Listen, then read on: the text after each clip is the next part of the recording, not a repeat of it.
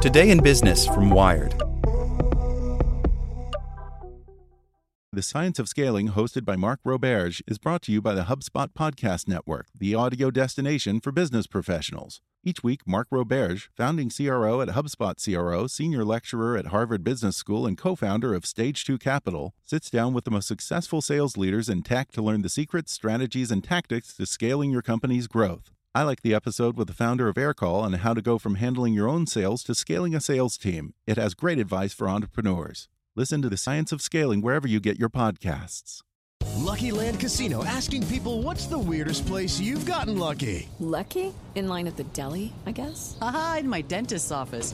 More than once, actually. Do I have to say? Yes, you do. In the car before my kids' PTA meeting. Really? Yes. Excuse me, what's the weirdest place you've gotten lucky? I never win and tell. Well, there you have it. You can get lucky anywhere, playing at LuckyLandSlots.com. Play for free right now. Are you feeling lucky? No purchase necessary. Void where prohibited by law. 18+. Terms and conditions apply. See website for details. Here's today's spoken edition of Wired. Palo Alto Networks has the broadest, most comprehensive cybersecurity for private cloud, public cloud, and SaaS environments because secure clouds are happy clouds. Protect yours today at go.paloaltonetworks.com/secure clouds. Look to Zuck's F8, not Trump's 100 days, to see the shape of the future. By Zachary Karabell. The Circle, a film adaptation of the best-selling novel by David Eggers about a mega Silicon Valley company that has sinister plans to control the world, opened recently to tepid reviews and unimpressive box office. That shouldn't obscure the fact that the issues it attempts to address, and which the novel brilliantly took on, are ones that need to be dealt with urgently.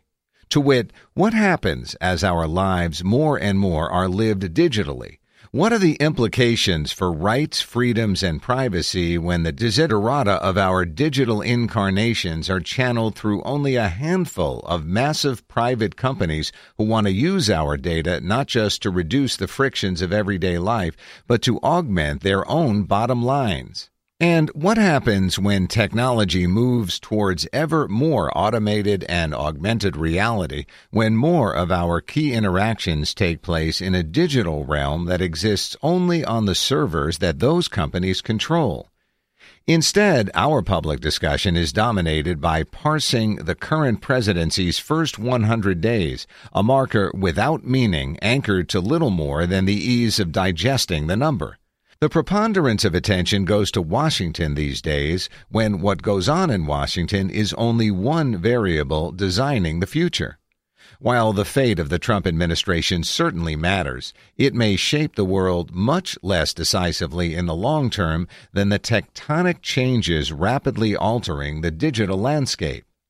As the media attention has veered from whether Congress and the White House would manage to repeal and replace Obamacare, spoiler, they did not, to grading Trump's 100 days, three things happened that received considerably less play and will have considerably more impact.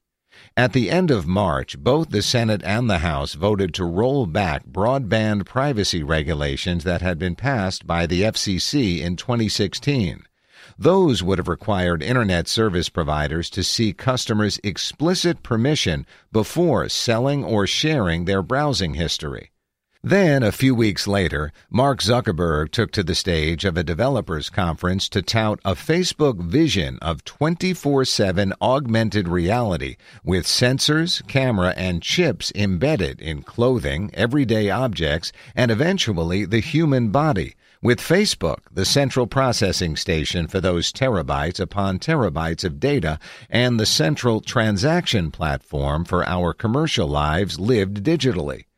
And finally, last week, the newly appointed head of the FCC announced his intention to revisit, revise, and eliminate the rules of net neutrality that treat Internet service providers as utilities and constrain them from charging different prices for speedy data. These disparate developments share no causal link, but they can and should be correlated to form the bare but troubling outlines of a future more like the Circle than not. The utopian view of the valley is that vast streams of data harnessed by near infinite processing power will empower us all to lead fully lived, fully individual lives. It's a potent and intoxicating hope, and of course the short history of digital existence so far would suggest that, yes, more people are starting to carve out bespoke professional and personal paths thanks to the grace of the digital and data tools of today.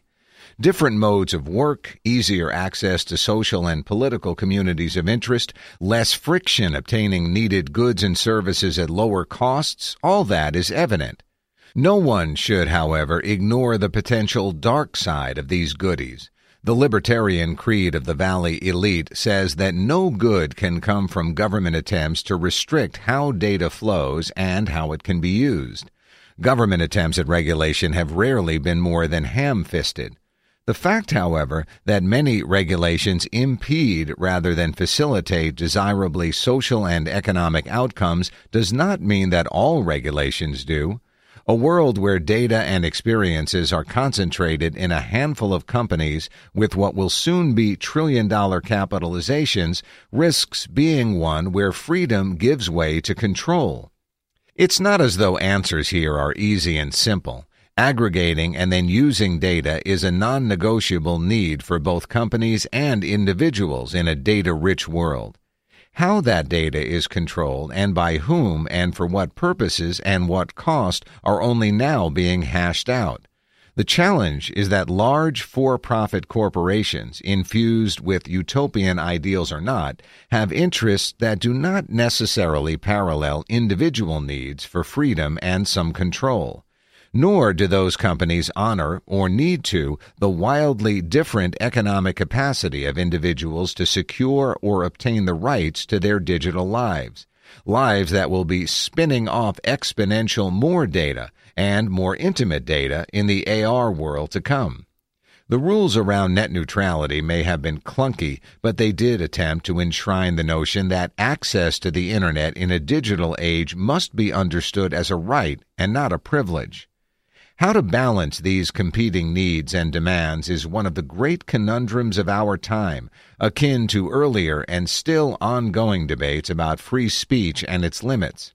How much control individuals have over their personal data will shape freedoms in the decades ahead as intimately as control over home and hearth and bodies had in previous eras. How those individual rights are balanced with collective and corporate needs will take years of careful thought to delineate. Faced with these questions, grading a president's 100 days is about as important as the next episode of The Kardashians, and apparently equally diverting. In a hypothetical world where attention was parceled based on actual impact, the ins and outs of Trumplandia would rank well below the Valley's plans for the next stage of data-enhanced lives.